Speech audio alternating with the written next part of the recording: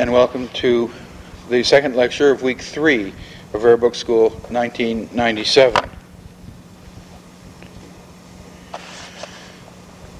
Peter Graham, who's Associate University Librarian at Rutgers, has been responsible for some of the best titles for Book Arts Press lectures that I have ever been able to come up with. And he had one for his own, which I thought was side-splitting, but he wouldn't let me use it. He suggested as his first title for tonight's lecture, Derrida, Deconstruction, and the Book. It came out in serious speak as Postmodernism and the Barriers to Literary Preservation. Library preservation. Choose one. Peter Graham.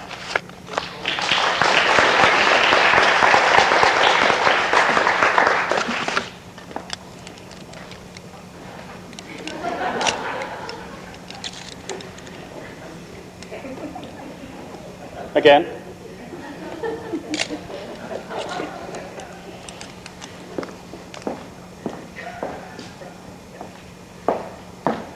If Terry thinks I'm going to give a talk below the Mason-Dixon line or anywhere else with a title like that, he's nuts. Is this somebody else's water or is this mine? One never knows. It's from the first lecture in Week 3 of Rare Book School. They never clean out the rotunda between, do they? I gave a talk in 1994 here entitled, with a title that was actually, should have been used for tonight's talk, and that was Electrons as Enemies of Rare Book Librarians. I ended up giving a talk about electrons as friends of rare book librarians. Not loud enough? Speak to Vincent. I ended up talking about electrons as friends of rare book librarians. My topic tonight is the barrier to library preservation presented by some streams of postmodern thought, and what are our organizational and professional responsibilities in the light of this increasingly persuasive social critique. The distinctive role of research libraries remains in many ways the same in the electronic environment as in the print environment. In United States library schools, we take in with our bibliographer's milk the famous library paradigm. We acquire information, we organize information, we make it available, and we preserve it. For research libraries, digital information has imposed two significant changes on the way we carry out the research library mission, with repercussions even on the way we handle the print material we have been used to. The first change is in collection development patterns, about which I'm not going to say very much. There are new relations to be worked out between selection and acquisition and the continuing responsibility of research libraries. They can be entirely separate activities in the print world. We select a book, we acquire it, and we preserve it. Each is decisions separated in time. In the electronic world, these actions need to be thought of as intimately associated. That is, the active selection of a digital resource may become the research library's statement of responsibility for the resource, even though it may not be owned. The many implications of the bonding of selection and preservation are not, however, my topic today. The preservation role is the distinguishing activity of the research library because we make information available in the future as well as in the present. And the second major change in the digital research library role is in the preservation activities themselves. But what is it that we in research libraries preserve? Let's answer this question by noting the origins of the bookish culture that we have inherited. Then we can discuss some of the cultural challenges to this bookish culture, which with the technical problems create significant barriers to our ability to preserve it. In 1993, Ivan Illich published In the Vineyard of the Text. It's a somewhat self-indulgent book, for Illich is a bit in love with his own footnotes, but still it's a useful summary of the movement in medieval Europe from the word to the text. Illich describes the origins of the bookish period of Western European culture from about 1250 to the present, and he claims, as do many others, that it is now ending. He apparently was stimulated into writing his book by fear of losing bookish culture to the computer screen, a fear he shares with George Steiner and many other critics, though not with me, as you shall hear. Bookishness, by the way, appears to be a coinage of Steiner's, and very broadly speaking means the way we have used and read books from the medieval period to the present, when the screen and its usages become prominent. Illich is trying to describe how Western bookish culture came into being in the golden age of the schoolmen, that is, about the 12th to 13th century. Monastic reading and learning of the early Middle Ages, directed at attaining wisdom and illumination through repeated study of canonical works, was superseded by scholastic reading and learning. Monastic reading was characterized by vocalization, and the hum of monks reading aloud would have been a familiar sound. Monastic reading was also characterized by the use of works as received authorities, that is, as the Word. These words were read straight through and memorized and were considered a primary source of wisdom and illumination.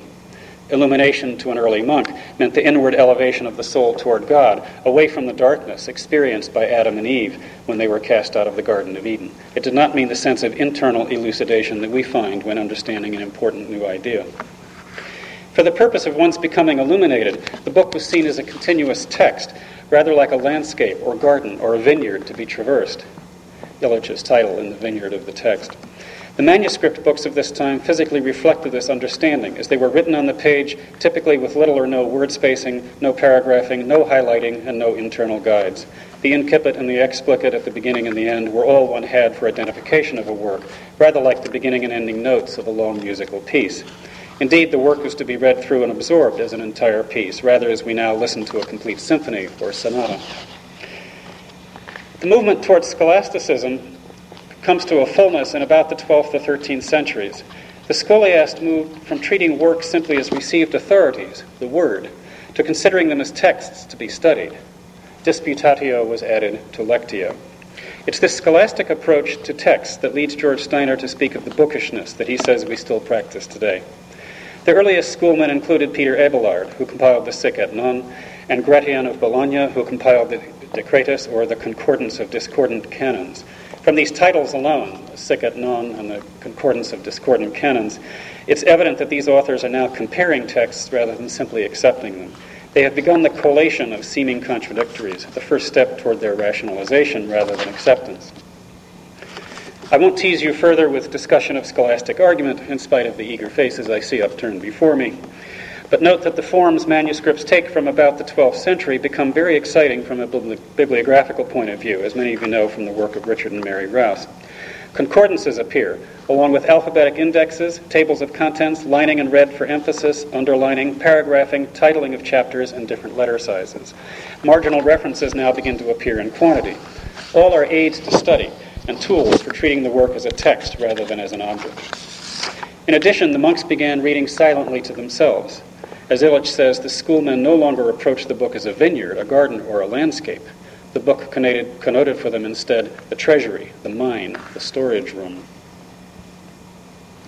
In 1973, the German scholar Rolf Engelsing developed the idea of the Leserevolution, the reading revolution. Engelsing described a movement in 18th century Germany from what he called intensive reading to extensive reading. From the intensive reading of a few standard texts, such as the Bible, readers moved to extensive reading of large quantities of material, such as newspapers, broadsides, journals, and sermons. David Hall has found much the same thing happening in 17th century America.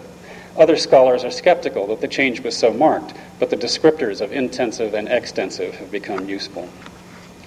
It appears that there was also in the 12th and the 13th centuries a movement from intensive reading of relatively few texts to more extensive critical reading of multiple texts. This may in fact be a constant feature of cultural change. Often today we hear that computerized reading is fragmentary and that hypertexts prevent thoughtful narrative reading. In a recent issue on libraries of Daedalus from the National Academy, an article by a law student described his transition into law school and work with electronic texts.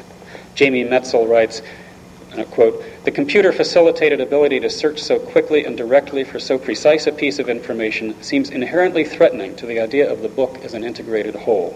I feel myself being conditioned to think of articles and books less as integrated narratives and more as groupings of small bits of information that can be accessed independently." End quote. Jamie Metzel may be right and this may be true, but having a historical perspective on reading revolutions of different times and social classes helps keep the complaint in perspective.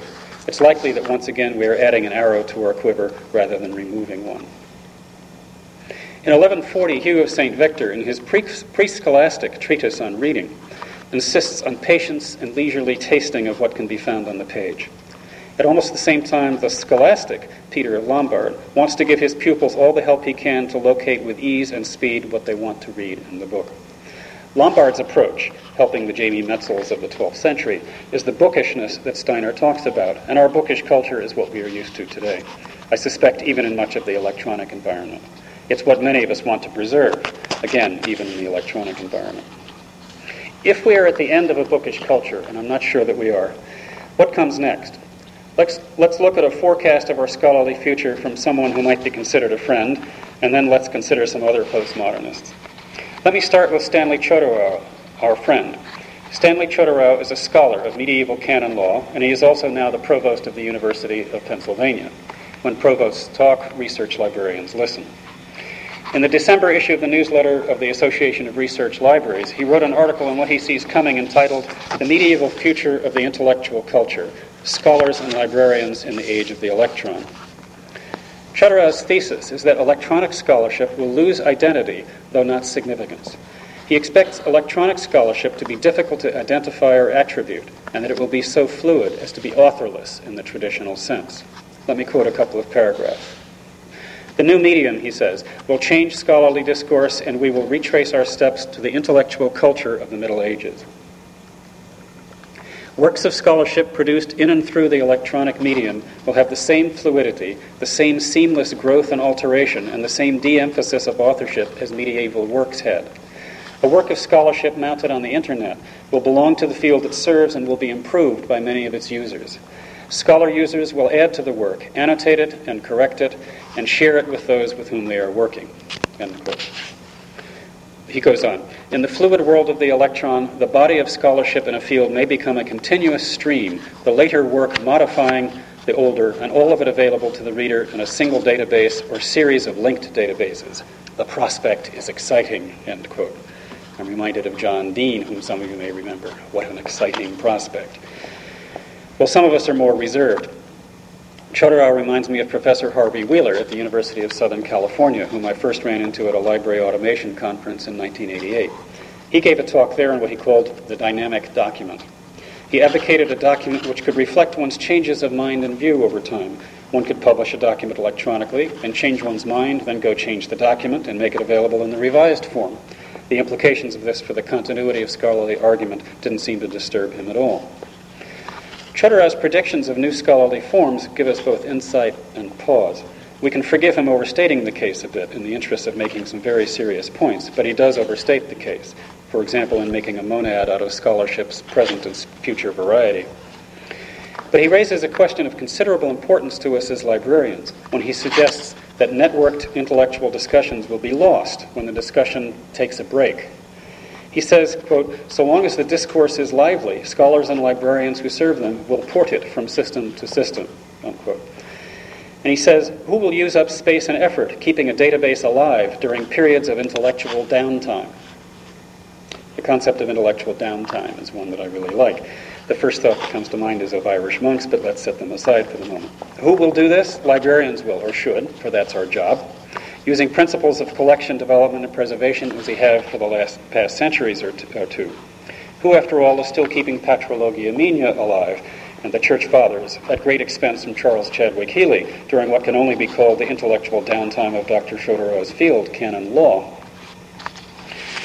Chodorow and Harvey Wheeler argue that scholarly discourse will become more fluid and less identifiable. But they leave out of their argument what the schoolmen taught us in the later Middle Ages.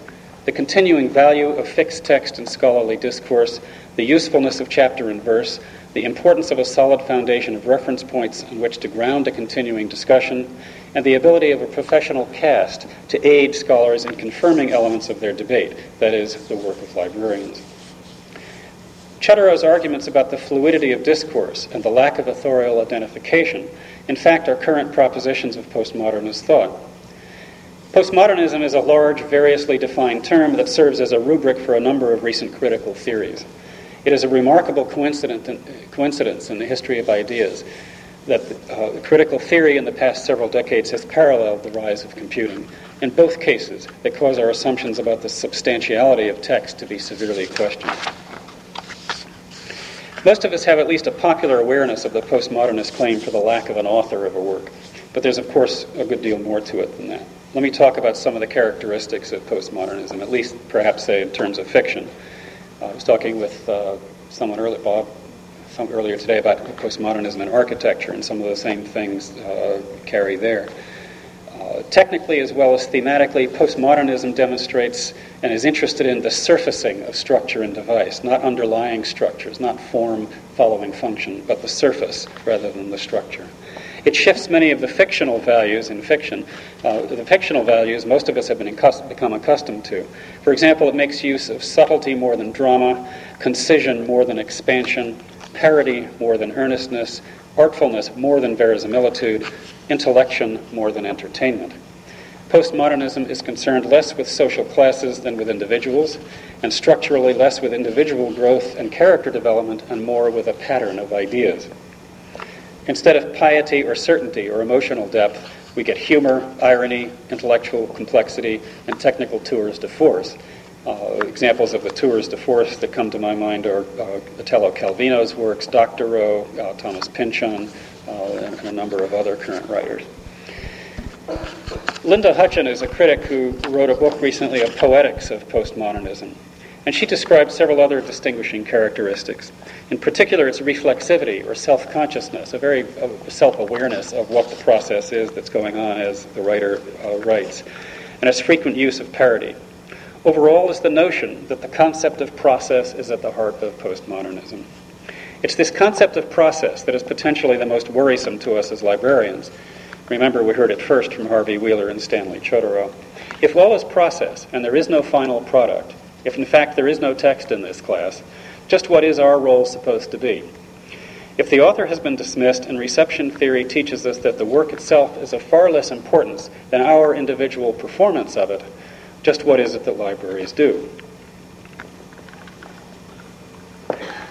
Some years ago, a couple of decades ago, Philip Sollers, editor of the critical journal Tel Quel, addressed our task directly.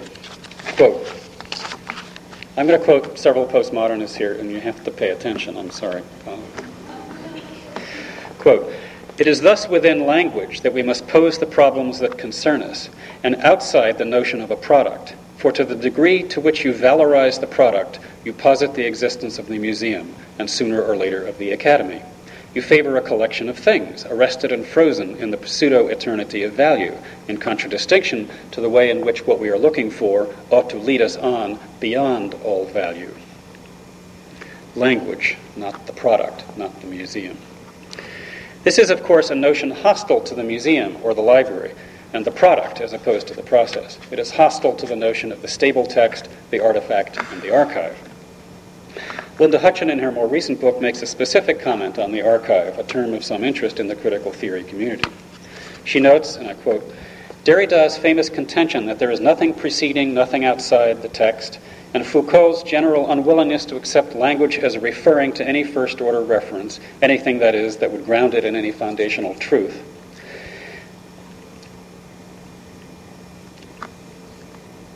She goes on, this kind of post-structuralist thinking has obvious implications.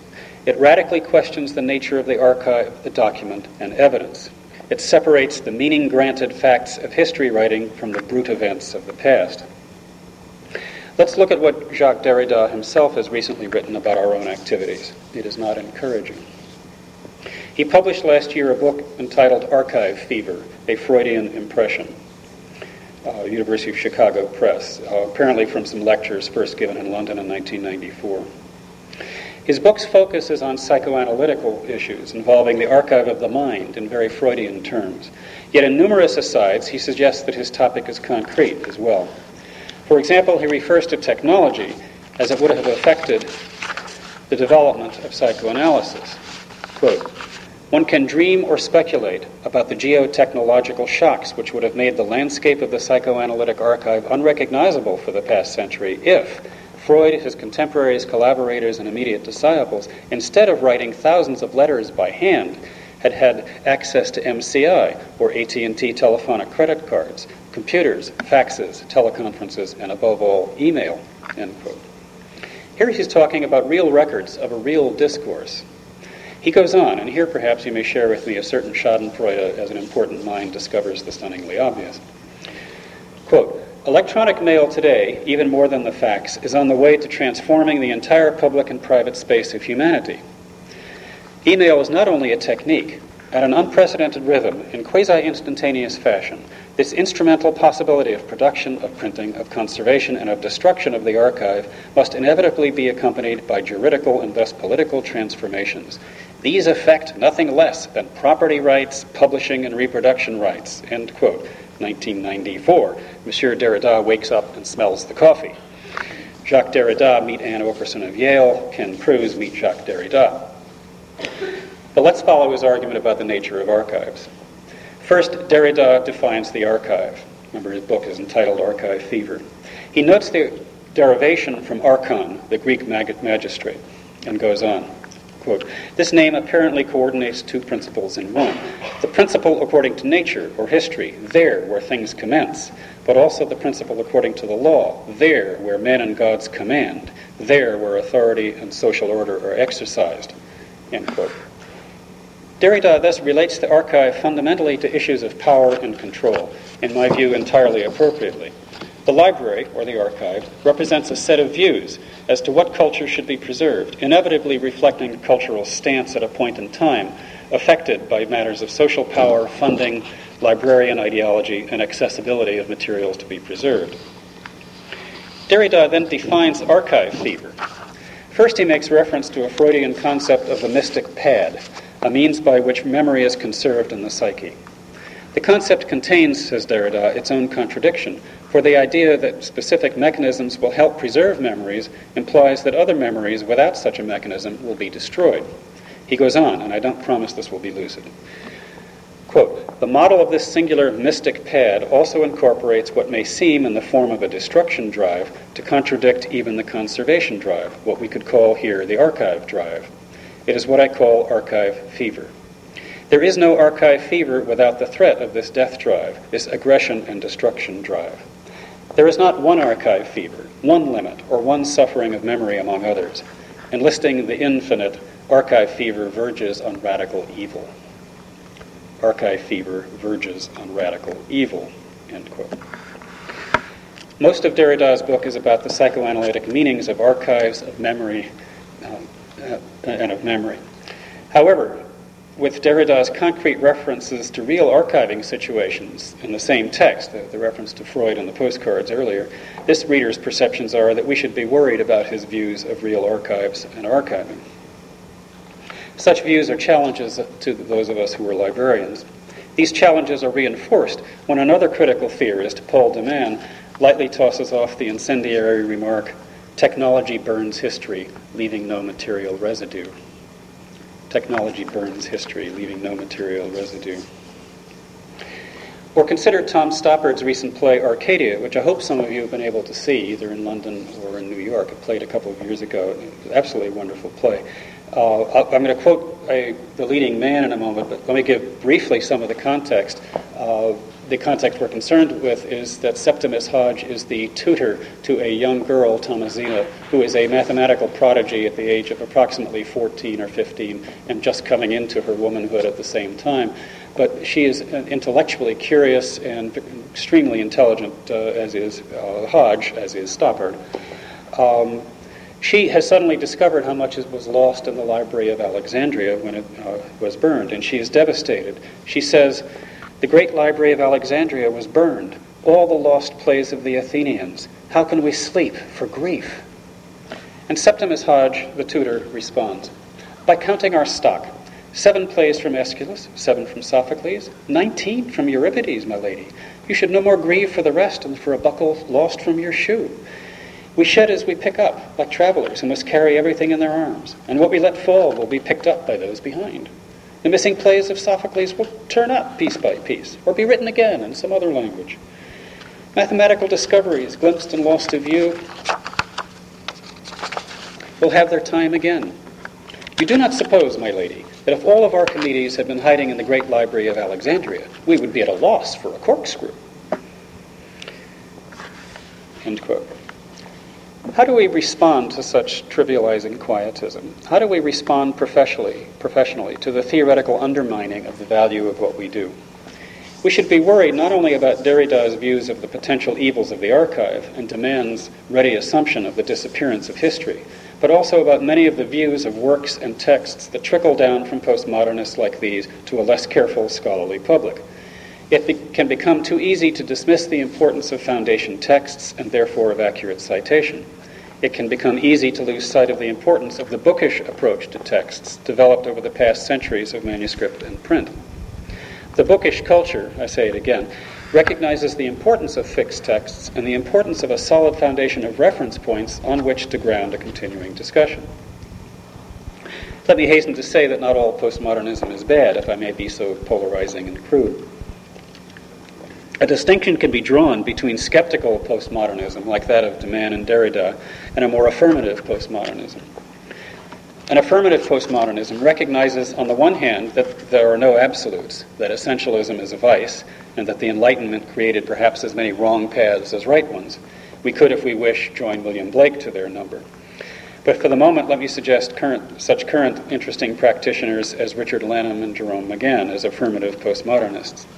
They see virtue and interest in plurality and multiplicity, and are pleased to find only partial and inconsistent meanings revealed by disparate forms, and alternative ways not only of seeing, but of being. 3 years ago in the talk I mentioned earlier, I spoke about Richard Lanham's important book, The Electronic Word. Professor Bellinger later kindly characterized it as a book review.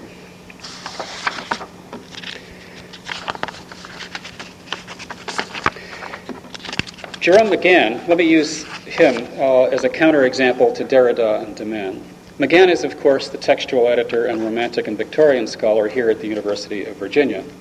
In his recent essay, The Rationale of Hypertext, available on the web, he has described the need for a hyperarchive to fully realize the potential of scholarly editing. This is a scholar who values the importance of the texts, but wants to approach them in their full multiplicity. As he says, we no longer have to use books to analyze and study other books or texts. Editing in codex form, he says, generates an archive of books and related materials. Presently, the print archives are becoming too voluminous. What is needed is a hyperarchive, a hypermedia archive. What McGann calls for in editing texts is not simply a critical edition, but a critical archive, for that is the only tool that can provide for the full study of multimedia works. For McGann, the hypertext archive must provide for multimedia from the start, for texts always have visual and sonic qualities as well as intellectual or textual. Blake may be an obvious case, but so are the 19th century poets of pictures, such as Letitia Elizabeth Landon. And so, says McGann, are the modernist poets influenced by the type design of William Morris and his 19th and 20th century followers. The hypermedia archive, McGann postulates, is not founded on the fluidity of the individual texts, as one might expect from Sullers or Hutcheon or Derrida, but on the fluidity of the links between the texts and on the extensibility and expandability of the texts. McGann edited the groundbreaking New Oxford Book of Period Romantic Verse. He is also the creator on the World Wide Web of the Rossetti Project, which he describes as, quote, an archive rather than an edition, unquote.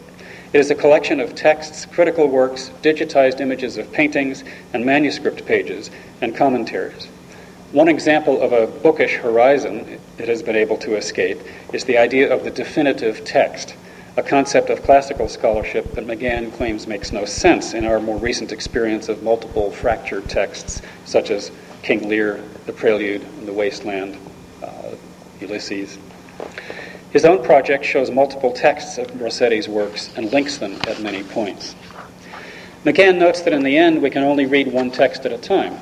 That is, in the end, we read in normal space-time, not in any virtual world. That is because our minds are embodied, like the minds of those who created the texts. This is a refreshing practicality from someone whom I suspect finds more to say in the works of Derrida and Hutcheon than in the work of, say, George Steiner. As he says, our electronic tools now allow a manipulation of the mind's creation in such a way as to establish links between texts that we never could before when they were printed works. And in the end, we managed to integrate the multiple texts and works into our embodied minds in a narrative mode. This tension of attempting the paradise of perfect multitextual comprehension using our fallen embodied mind, is a subject worthy of Milton, who shouldst only be living at this hour. Let me recap a little. I've discussed Dr. Chodorow's views on technology. I've alluded to postmodernist ideas on textuality in order to suggest that there are cultural obstacles to research libraries continuing to perform their long-term role. I've noted that there is hope in the work of scholars like McGann, who, along with their postmodern critical theories, still respect the text. Let me now just mention some of the technical problems in the way of maintaining the electronic cultural heritage, and then discuss how we can succeed in spite of all these barriers. On these technical matters, I've spoken and written at length elsewhere, so I'm going to be pretty cursory here. Preservation of electronic information needs to be looked at from three technical points of view: medium preservation, technology preservation, and intellectual preservation. The problem, and what is new about preservation in the electronic environment, is that electronic information must now be dealt with separately from its medium. Let me provide an analogy, one which I know you all will be aware is very oversimplified. If I put a book on a closet shelf and shut the door and leave it there for 500 years, at the end of that time, I can, broadly speaking, open the door and read the book. The object is still whole, and the language is still accessible. For preserving the medium on which information is stored, such as tapes, discs, optical discs, CD-ROMs, and the like, copying to other devices of the same kind is a technique which we know of as refreshing. It's not now regarded as a long-term preservation medium. And that is because we have to deal with technology preservation. It's more problematic than medium decay. We can make discs last for a while, but who cares if you can't read them? Medium decay, the technology obsolescence, is the description of the rapid changes in the means of recording, in the storage formats, and in the software that allows electronic information to be of use. We need to be aware of technology obsolescence as even more of a problem than medium decay, and undertake steps of technology preservation. Rather than simply refreshing, we also need to speak of migration, of migrating information forward through technology stages as they become available and as the old technologies cease being supported by vendors and the user community. There's a third preservation requirement, intellectual preservation, which addresses the integrity and authenticity of the information as originally recorded. The assurance of integrity is the greatest challenge to our bookish culture that has been handed to us by electronic technology. Therefore, medium preservation and technological preservation will serve only part of the need if the information content has been corrupted from its original form, whether by accident or design. The need for intellectual preservation arises because the great asset of digital information is also its great liability. The ease with which an identical copy can be quickly and flawlessly made is paralleled by the ease with which a change may undetectably be made. We properly take for granted the fixity of text in the print world, certainly in the post-hand press area. The printed journal article I examined, because of the footnote you gave, is almost beyond question. This audience I have to qualify. It's almost beyond question the same text that you read. Therefore, we have that bookish confidence that our discussion is based upon a common foundation. The present state of electronic text is such that we no longer can have that confidence. This is the challenge of the dynamic document presented to us by Harvey Wheeler and Stanley Chodorow. In fact, there appear to exist methods for identifying a unique document and for authenticating a document as created at a specific point in time with a specific content. The Research Libraries Group is experimenting with digital timestamping, and other techniques using digital signatures, hashing, and encryption have been proposed. What specific tools the library and archiving community will use in future is open to question. However, it appears that we now have available electronic authentication tools that provide generality, flexibility, ease of use, openness, low cost, and functionality over long periods of time on the human scale. But we're not yet out of the woods. You'll remember Jerome McGann asserts the need for a critical archive when doing textual work, not simply a critical edition. The hypermedia archive that McGann requires would be organic, growing, flexible, and modular, and unlimited by current technology. He has given us a good example of what he means with his Rossetti archive, now on the web from here at Virginia. By its nature, what McGann postulates must be dynamic from its beginning. This presents immediate and continuing problems of integrity and authenticity. We've begun solving the matter of assuring authenticity for static files with hashing and encryption methods. Assuring the authenticity of a dynamic set of files will call on further imagination and more flexible tools. What is at issue is not only version control, which is the simple problem for static files, but core data assurance. Assuring the core data means that different formats of a text are also assured. Versions that have links applied, versions that are marked up, or versions that exist as manipulated or prepared by different engines, for example, different word processors, or PageMaker, or Adobe Acrobat, or in HTML. We even want, let us not limit our requirements, we want assurance that a bitmapped page image matches the formatted text extracted from it. These tools are not in sight yet. At one point, McGann describes the hypertext archive as a multiplicity of editions supporting the authority of the work as understood by their analysis. He compares this to, quote, the fabulous circle whose center is everywhere and whose circumference is nowhere, end quote. This circle, of course, is God, as described by Vaughan and Traherne and Sir Thomas Browne. If we face fully our preservation task and liken the cluster of editions around the work to the fabulous circle, the question arises, how do we preserve God? This is a larger task than I wish to set for research librarians, but perhaps it indicates both the magnitude of the task before us and the necessary hubris required to take it on. Taking on the full preservation task in the electronic environment requires, first of all, that we draw on our professional sense that this is what we are here to deal with. The distinction of the research library and of the research librarian is that we are concerned for the long term. Other libraries and other social functions, such as bookstores and newspapers, join with us in the access and distribution function. But no other agent in society has the responsibility we do for making sure that what we hold remains available in the future. But given the obstacles I've described, both cultural and technological, how can we make sure we succeed? As in so many other socially important activities, success will be achieved by organized planning and group action. Serious research libraries in the United States and indeed around the world need consciously to act together to preserve both the print and electronic record, or it will not be preserved. I'll describe a bit of the kind of consortial activity I mean by using the Research Libraries Group, RLG, as a case study, both in what is needed and what is no longer relevant. RLG, as most of you know, is based in the United States, but has developed an increasingly international membership in the last few years. As my first job in librarianship, I had the good fortune to work at the Research Libraries Group from about 1975, that is, in its earliest formative period. At the time, it was a radically new kind of consortium, founded by only 4 research libraries, those of Harvard, Yale, and Columbia, and of the New York Public Library. As a result, there were the usual charges of elitism, which today sounds somewhat quaint. I recently sought out some of the public RLG statements from those early days. There is a notable consistency of rhetoric through this period. It is striking how relevant it is today, almost word for word, and also how distant it is from the current RLG operational mode.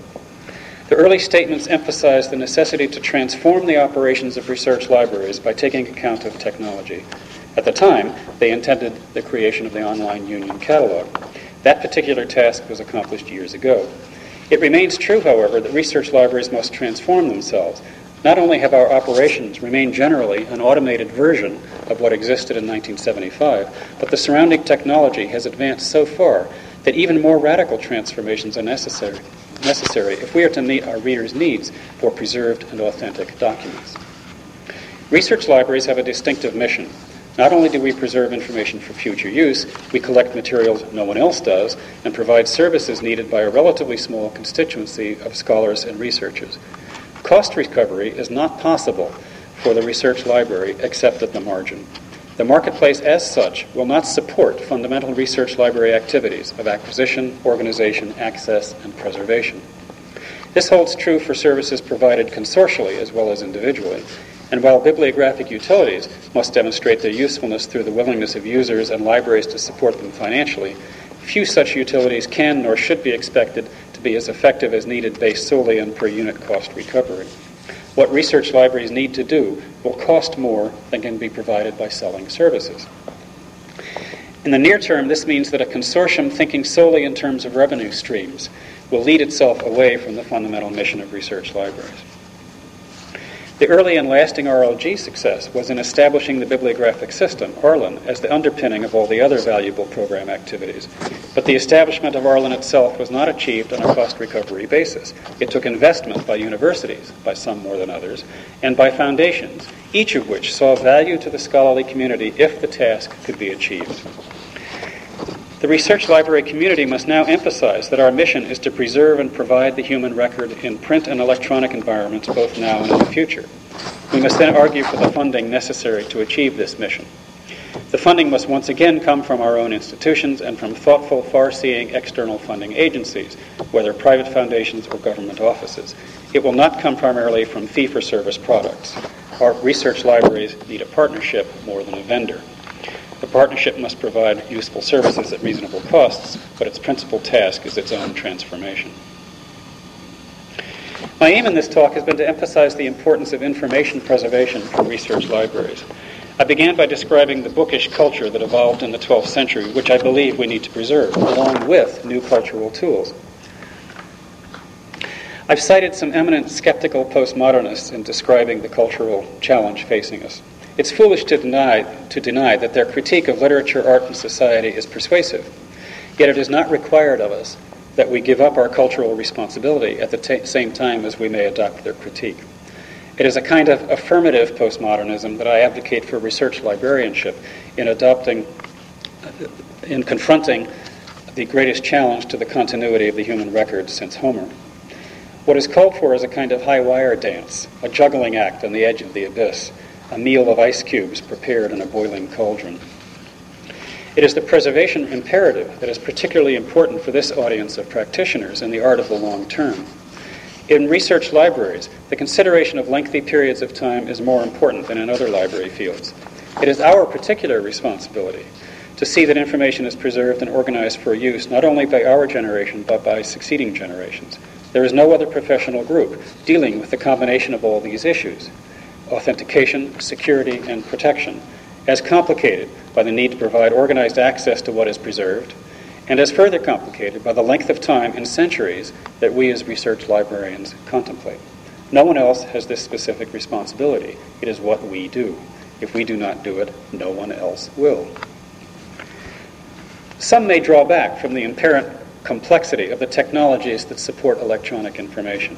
But these technologies should present no difficulty to minds that can deal with the duodecimal collations in half-sheet imposition. Those of you capable of describing just how Compositor C affected the text of the first folio are fully adequate to the task of setting standards for electronic preservation. Many of us work with email, listservs, databases, and the World Wide Web, and are very aware of the technology and increasingly aware of how we need to manage it. And it is managing it that is necessary. There are technical people aplenty who can grapple with the bits and bytes of these issues. We librarians give them proper direction. We've seen this happen, by the way, as leaders in the Internet Engineering Task Force have turned to the library community for assistance in building network discovery and retrieval tools. The need is for leaders to articulate the requirements for the electronic preservation of the human record and to see that our profession makes it happen in spite of the cultural countercurrents. That's the professional requirement. And it is the people in this audience, you, who are the most capable of assuring that it does happen. There's a kind of back-to-basics quality to our now confronting the new cultural and electronic environment.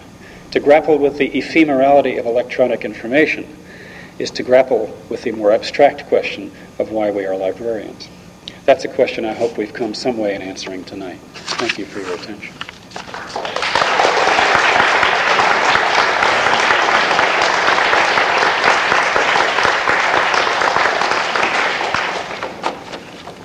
I assume you won't permit questions.